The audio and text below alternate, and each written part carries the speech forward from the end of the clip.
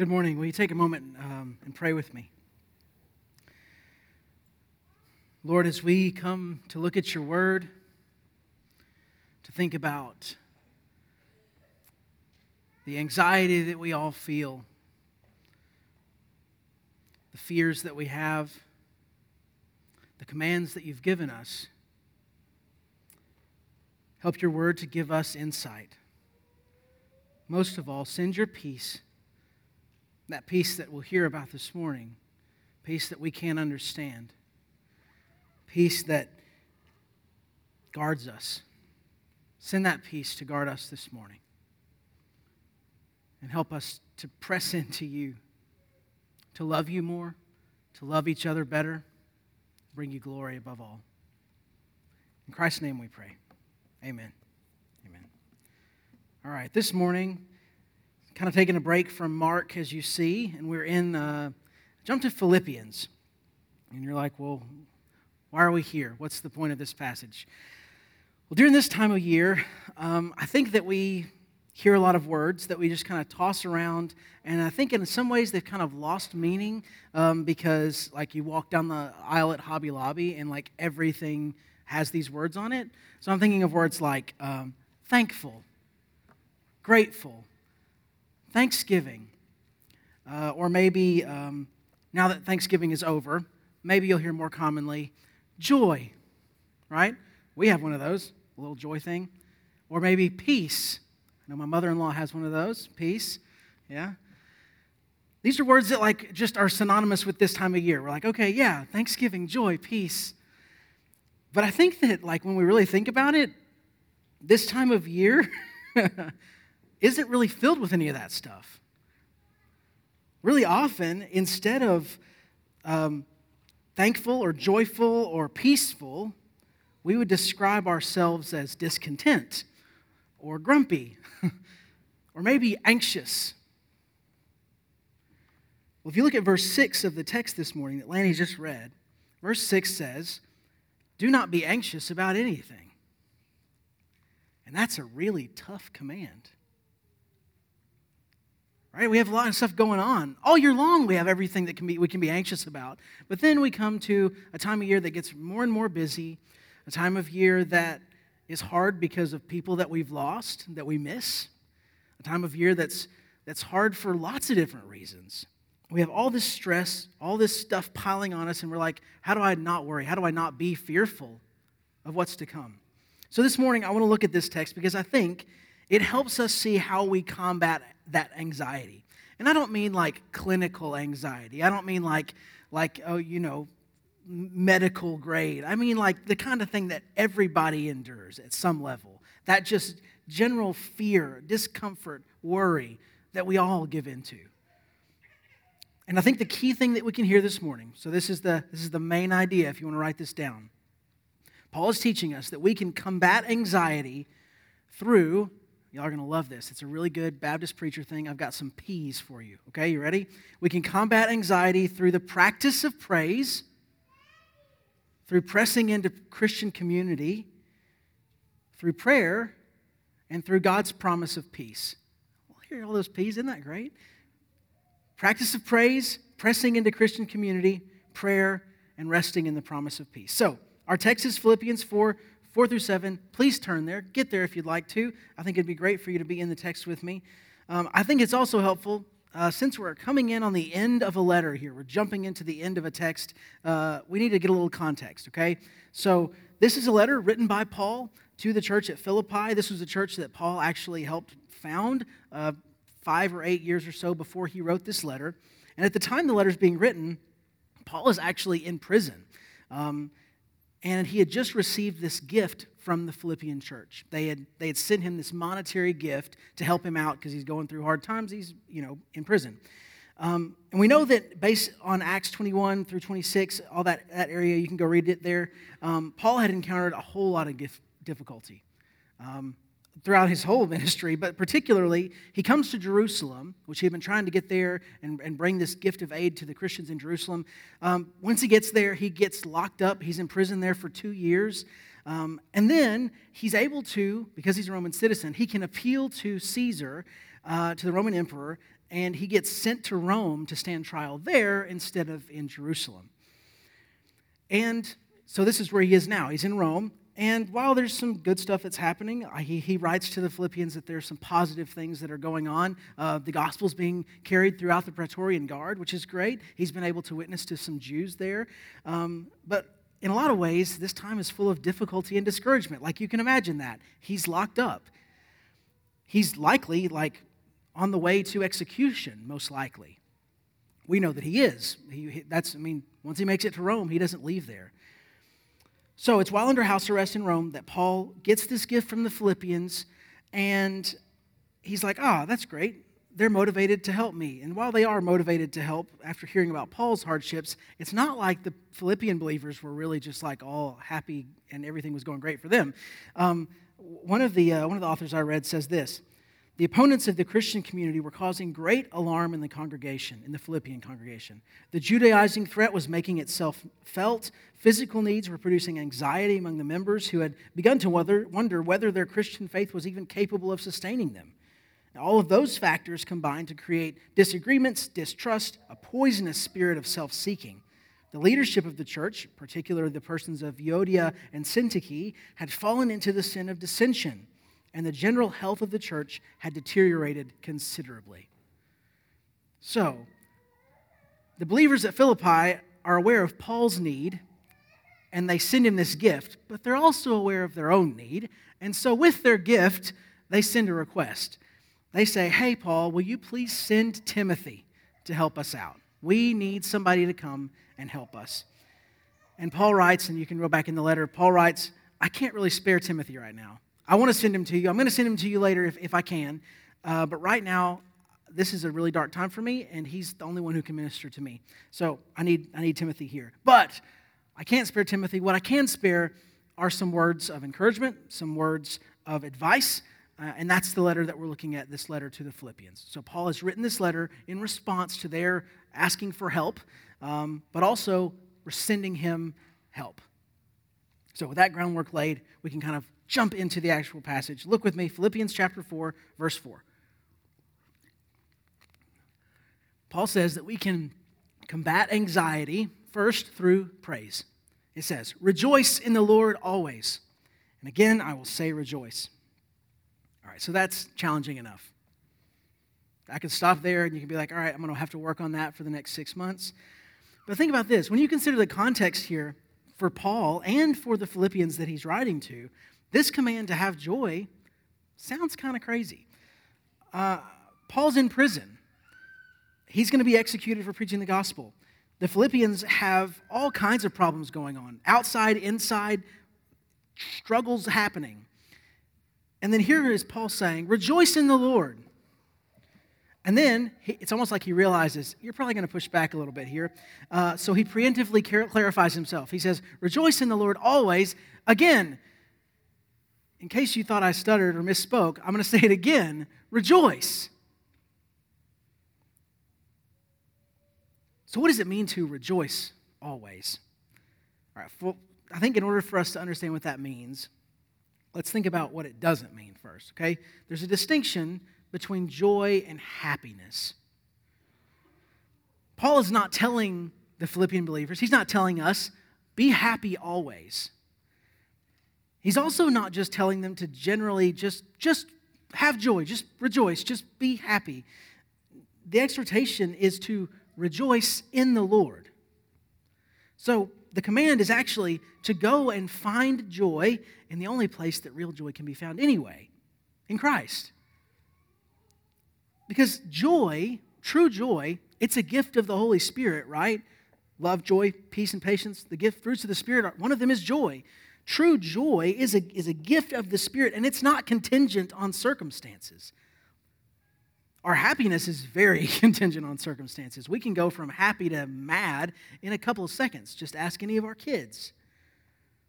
When difficult things happen, we're not happy.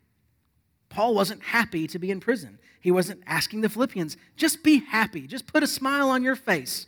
That's not what he's saying. But he is telling them to rejoice. Because as one author said, joy is not based on changing circumstances, but on the one who does not change. True joy is this sense of contentment, of pleasure, and knowing that the Lord is in control, delighting in Him, resting in Him, trusting in Him. We are able to rejoice in the Lord always because He's faithful always. We can trust Him. And we can practice this joy by actually rejoicing. Like one of the main things that we can do to find joy is to worship, to praise the Lord. Worship is one of the key ways that we rejoice in the Lord always. And we do that in many different settings. We should do it privately, right? At home, in your car. You catch me driving in my car, it's probably what I'm doing. Just saying. I love music, so I'm singing in the car. That's what I do. Try it. It's great. Everybody looks at you like you're crazy. It's wonderful. Worship alone. We should worship with our families, like gather together with our families, spend time singing songs together at home. Advent's a great time to start that. If you don't have a regular practice of family worship, read part of the Christmas story and sing a Christmas song together. That's a really great way to get started with that. Worship with your family. And we should, of course, be praising God corporately with our church. We should gather together weekly and rejoice with other believers. And notice here, Paul's command is to rejoice in the Lord always. So this is like both a conscious action, so it's something that we are doing, we're thinking about it, we're putting effort and attention into our worship, but it's also something that we are continuously doing. Maybe not every single second of every day, but it's a regular pattern of our lives, a regular occurrence. It's an important part of each and every day. And that doesn't matter. It doesn't matter if it's been like a really difficult day, a really difficult week, a really difficult month, a really difficult year. That's not, he doesn't give anything for that. He just says, rejoice in the Lord always. Joy is the choice that we can make, a choice that we're commanded to make. And then after this command to rejoice, which is the first one, there's another exhortation. This is kind of connected to our worship. Paul says, you can combat anxiety by praising the Lord, but he also says you can do it by pressing into Christian community. So look at verse 5. He says, let your reasonableness be known to everyone. All right, reasonableness. That's maybe not the best word to use here. Maybe it's difficult to understand. This Greek word can also be translated as forbearing spirit or gentleness. I like gentleness. Let your gentleness be known to everyone. And this is probably, most likely, a direct reference to the stuff that's going on in the church at Philippi, right? They're having all this strife that's being stirred up, and he's saying, hey, let your gentleness be known. Be reasonable with other people. If you look back at chapter 2, verse 3, he says, do nothing from selfish ambition or conceit, but in humility count others more significant than yourselves. Let each of you look not only to his own interest, but also to the interests of others. He's saying, quit thinking about yourself all the time, right? Quit being so selfish and causing strife and division. Put others above yourselves. Think of others as more significant. And then just before we got to the text we're in this morning in verse 4, back in verse 2 of chapter 4, he says, I entreat Euodia and I entreat Syntyche to agree in the Lord. So there's a direct reference, right, to these two women who are apparently having some sort of conflict. And he's saying, I want you guys to have unity, not division. I want you to have community, not strife. So Paul says, let your gentleness, let your reasonableness, let your mercy, your tolerance, your forbearing spirit, let it be known to others. Don't let your grumpiness be known to others. Don't let your irritability be known to others. Let your gentleness be known. We are also called to that spirit of unity.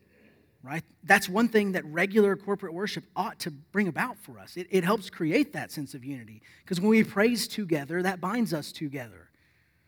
We're all singing to the same God. We're all made children of the same God. We're brothers and sisters in Christ. And so rather than selfishly fighting one another and trying to put ourselves above one another, we should instead humble ourselves and with gentleness put others before us. Think of them as more significant than we are. And then the next statement he has kind of drives this home a little bit harder. He says, the Lord is at hand. Now you can take that a couple different ways. You could say the Lord is coming soon, right? His return is imminent. The Lord is at hand. But also, it could mean the Lord is nearby. He's present. It's like you could reach out and touch him. He's right here where you are with you. I feel like the second approach probably makes more sense in this context. Because if you think about, you're in a church, leaders are stirring up strife and contention, there's problems going on, there's enemies on the outside, some that want to destroy the church, some that just want to make it look like completely different. You've got trouble at home with like, I'm hungry maybe. And all of this stuff is troubling you, and now Paul is giving this command to rejoice and show gentleness to everyone. I think it makes more sense to say, do that because God is with you. It could be, Lord's coming, get right before he gets here. Maybe that's the point.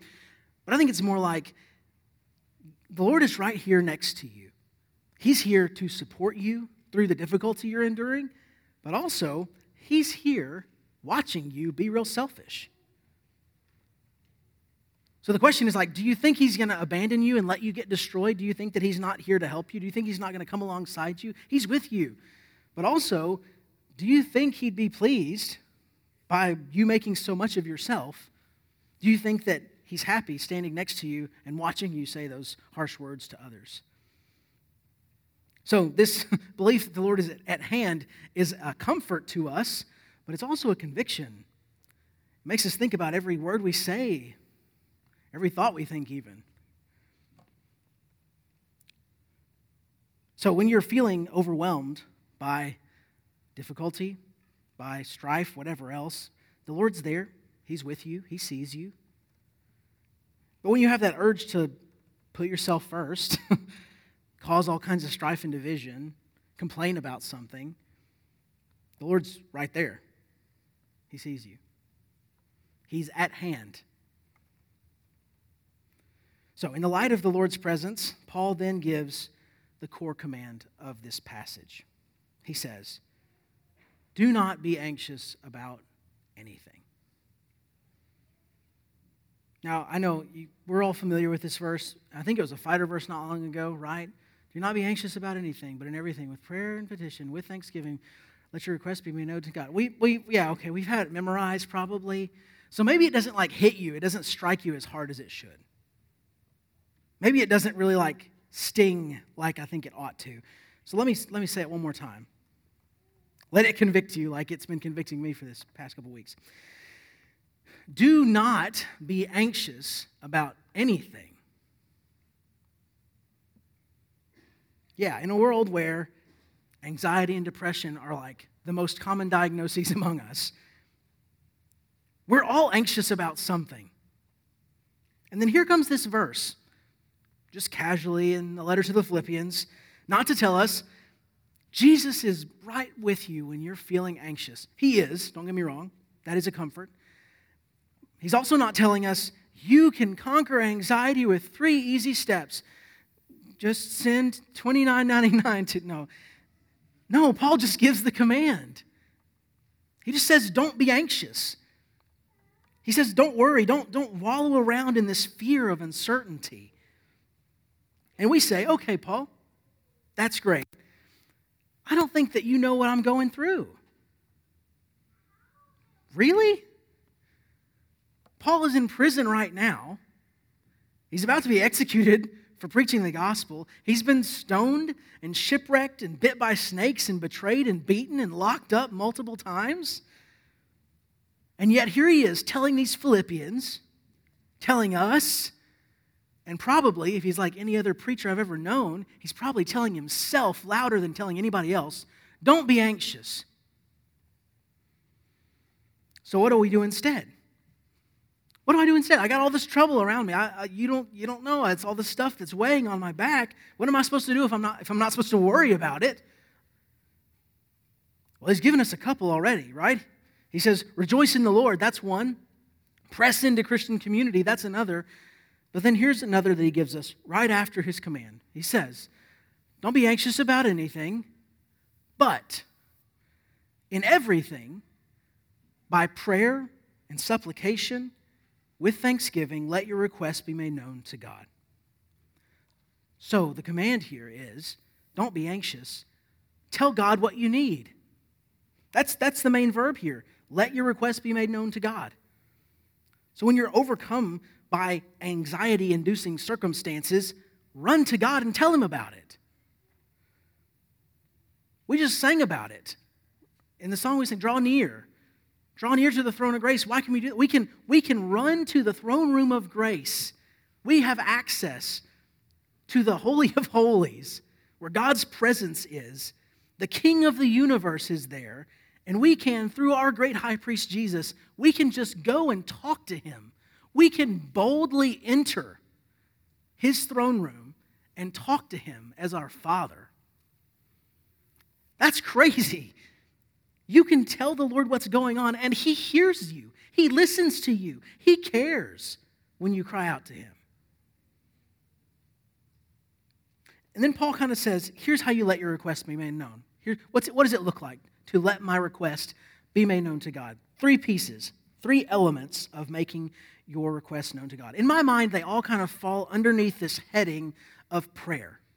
Now, the first one is prayer, and I'll kind of help you see how I define that a little differently. Because he says, in everything with prayer, that's the first one. It's kind of logical here. How do we make our request known to God? We speak to him.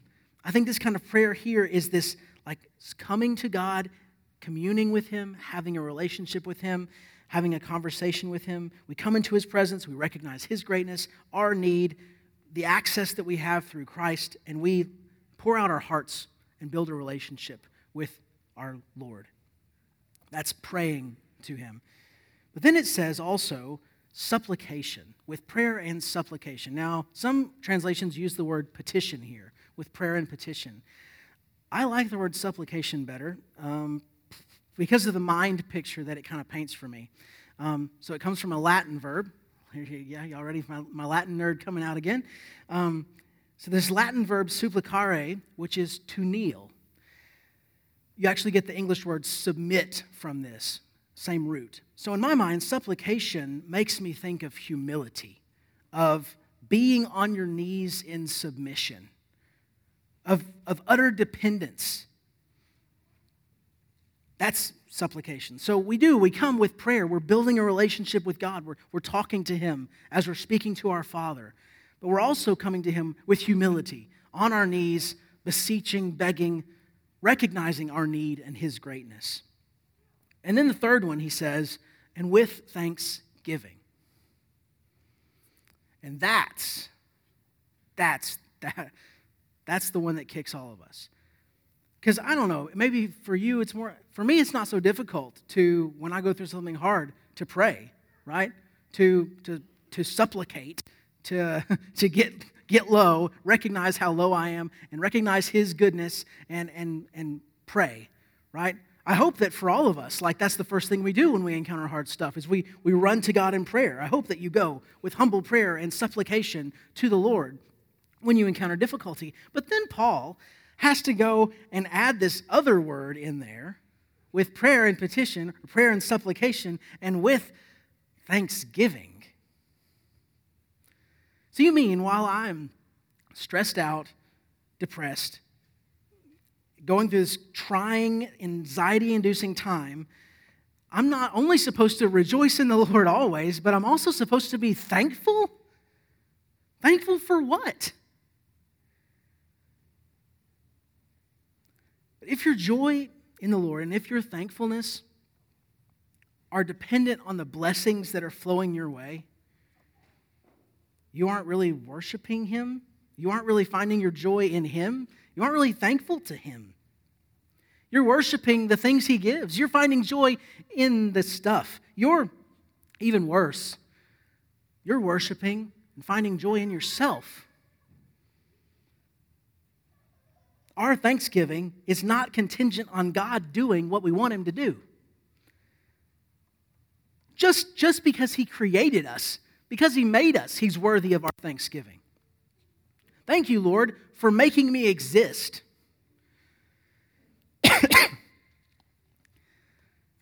But then when you consider the providential plan of salvation that he worked and was realized in Jesus Christ, we have cause for unending thanksgiving.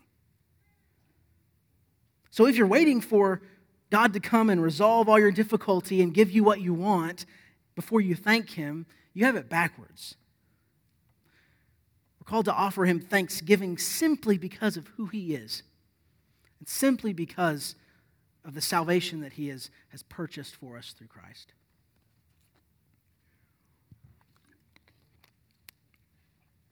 You may have seen it. Gratitude has become kind of a hot topic, even in secular culture now. So you'll see these, like on Instagram or whatever, these little reels where these people are like talking about an attitude of gratitude. And I don't know, maybe y'all didn't see that. Maybe my algorithm screwed up. I don't know. What does that tell you about me? It sounds really good, this whole attitude of gratitude. It sounds great until you think about what it's really about. The approach of this movement is to practice being thankful. Okay, that's good. It's not really clear who the thankfulness is directed at. It's just kind of like generic be thankful, kind of this ambiguous, I don't know what it means. But here's the reasons why. I actually pulled this from an actual blog, okay? Here's why you should be thankful. It contributes to your well-being by reducing your stress, increasing your optimism, and improving your relationships. Okay, gratitude can certainly do that. Absolutely. And I don't have a problem with the general attitude of gratitude idea, right? I think that's a great thing to teach kids. Hey, let's be thankful instead of being complainers. Good idea. But here what this idea is about, the focus is be thankful because it'll make your life better, right? It'll make you feel better. It'll make your relationships better. It'll make you a better person if you're thankful. That's the opposite of what biblical thankfulness is about. True thankfulness isn't about making me feel better. It will. If I'm thankful, I probably will feel better. That's not the point, though. The point is about honoring somebody else, blessing them because they've blessed me. Thanksgiving is outwardly focused. It's thinking about others, not about me. It's offering appreciation for the kindness of another. So when Paul calls us to thanksgiving, he says, come, offer thanksgiving. Worship the giver of the blessings that you have. Worship the one who pours out kindness on you all the time. The fact that you're still alive is his kindness to you. So we offer thanksgiving not because an attitude of gratitude will make me feel better, but because God is deserving of my humble and jubilant thanksgiving. He deserves my everything, not just my gratitude. I want to praise him because of who he is and what he's done. So to review, Paul says, don't be anxious. Don't be anxious about anything. So how do I combat that anxiety? How do I fight it, Paul? Help me out. He says, praise the Lord for who he is. Rejoice in him. Worship him. Worship him by yourself. Worship him with your family. Worship him with your church. Praise him consciously, continuously. It should be something you're doing regularly. He says, press into a Christian community. Put others above yourself. Love one another well. Count others more significant than yourself. Let your reasonableness be apparent to everyone. Build deep, loving, true relationships with your Christian family. And then he says, pray. Talk to the Lord. Let him know what you need. With worshipful and intimate prayer, with humble supplication, get on your knees with heartfelt and God-focused thanksgiving. All right, good job, Ryan. You've given a cute little 3-step program, just like I said I wasn't going to do, right? And you say, that's great. Okay, 3 steps, that's good. Praise, prayer, press in. Maybe that'll work for some amateur anxious guy over there who doesn't know anxiety like I know. For the guy over there who doesn't really have a true struggle, he's like, oh yeah, I'm anxious because, oh no, like I'm not sure if my football team is going to do well this season. Come on, man. You have no idea the extreme difficulty that I'm enduring. And it's true. Maybe this has been like your toughest year yet. Maybe real difficulty, real trial, real anxiety has smacked you really hard. And maybe you've been trying to follow Paul's advice. Maybe you come to church weekly in worship. You're pouring out your heart and your tears in your car. You've leaned hard on fellow believers. You've pressed into a community. You're humbling yourself in the dust and praying and thanking the Lord for what he's done. But the trouble's still there. The trial didn't go away. That monster that's dragging this chain of anxiety He's still just looming there, watching you. And you're thinking, I believe that God can overcome this trial. God can conquer my monsters. God can kill this beast that's creating anxiety in my life. Absolutely he can. He's capable. But it seems like he's too busy dealing with other people's monsters right now. I know he's able to help me. But is he willing to help me? Is he going to? But Paul doesn't just tell us, here's the 3 steps. Replace your anxiety with praise, community, and prayer, and all will be well. He's not offering the same self-help mantra as the attitude of gratitude guys. He doesn't just leave you with the command to exchange your anxiety for prayerfulness. He gives you a promise. Look at verse 7. He says, "And the peace of God, which surpasses all understanding, will guard your hearts and your minds in Christ Jesus." What is the ultimate longing of an anxious heart? Our desire is peace. That's what we long for. And peace is the promise that God gives to his people. And it's not just like any normal kind of peace. It's the peace of God. It's his peace. Now, peace can be like a lack of quarreling, a lack of chaos, the absence of fighting, but peace can also be like this sense of calm or tranquility, and God's peace is both. For the Philippians, the promise of God's peace is the promise of the going away of all this quarreling, of self-centered dissension within the church. For us, the promise of peace is the assurance that God overcomes the chaos of this world. We have peace with God, first and foremost, through Christ. We're no longer God's enemies, but we also have peace and calm among one another, with each other. There's not dissension, there's not fighting, because God's peace is reigning in us. It's the same way that we can have joy. It's the same way that we can be thankful. It's the Spirit of God dwelling among his people. Breeds these things in us. And like Paul says, this peace is unexplainable. Like it's not something that you can figure out how it works. You've probably seen that before, where you've known someone who is going through, something incredibly difficult and just had this kind of supernatural peace about them. It's unexplainable. And one of the aspects that makes it so unexplainable is that it's active peace. It's not just like a sense of calm. No, notice what it says. It says, "The peace of God, which transcends all understanding, will guard your hearts and your minds." The peace of God is active. It's guarding us. Notice what Paul doesn't promise. He doesn't say, be anxious about anything. Don't be anxious about anything, but in everything, by prayer and supplication and with thanksgiving, let your requests be made known to God, and God will come and take all of your problems away. No, I didn't read that, right? He doesn't say that if you just practice the attitude of gratitude and pray real hard, that God will fix everything. He doesn't think, does he think that God will get him out of prison? I don't know, maybe. God doesn't promise that he will take us out of a trial. He promises that peace will guard us as we pass through it. So God doesn't come and all the time vanquish our monsters. He's not there, slaying the dragon. He's shielding our hearts and our minds with his peace while the fire is blowing all around us. The best way I can think of to picture this, you remember in Daniel chapter 3, you have Shadrach, Meshach, and Abednego, right? And they refuse to bow down to Nebuchadnezzar's golden image. And so they get thrown to this fiery furnace.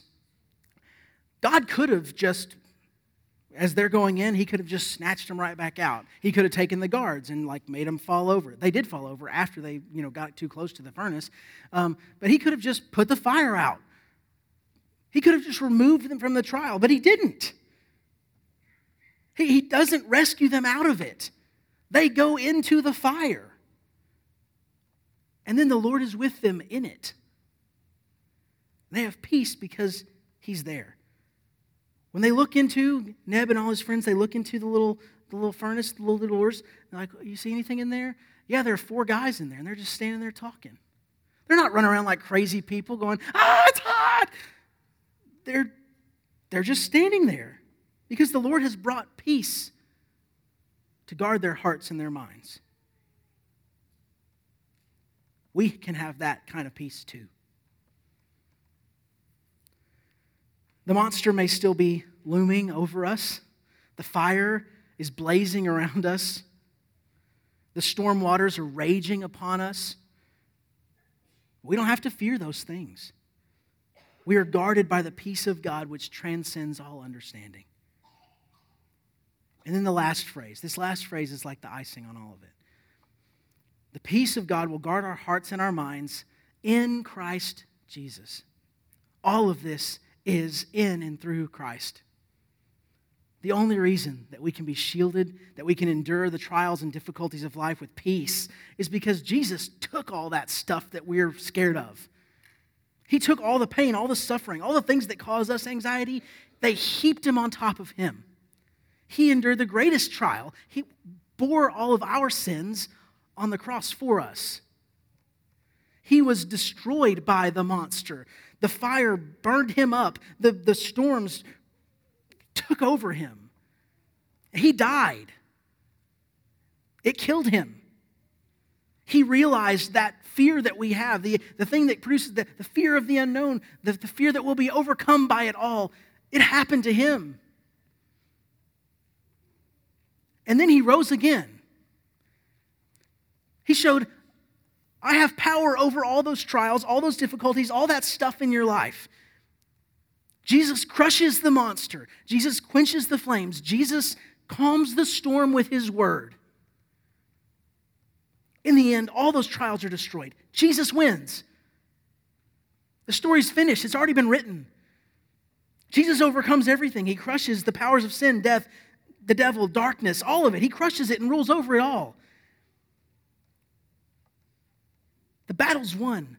Jesus is the conqueror and king.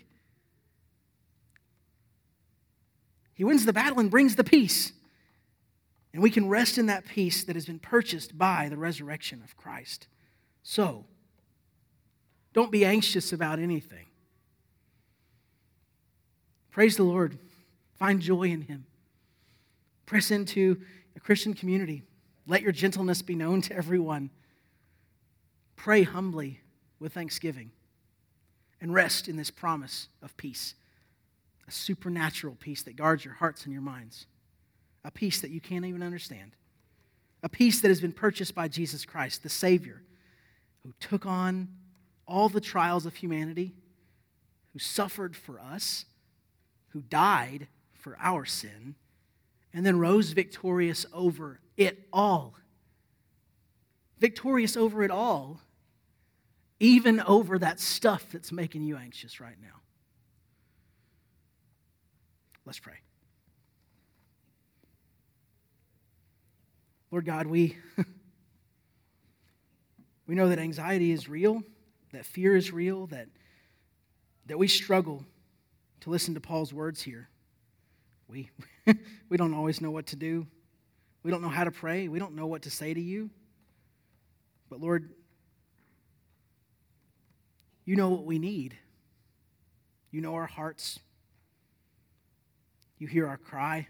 You hear our prayer. So I pray this morning as we think about the struggles of this life that we may be enduring right now, I pray that you'll help us. Help us to praise you, to rejoice in you, to love one another better, to pray earnestly and humbly,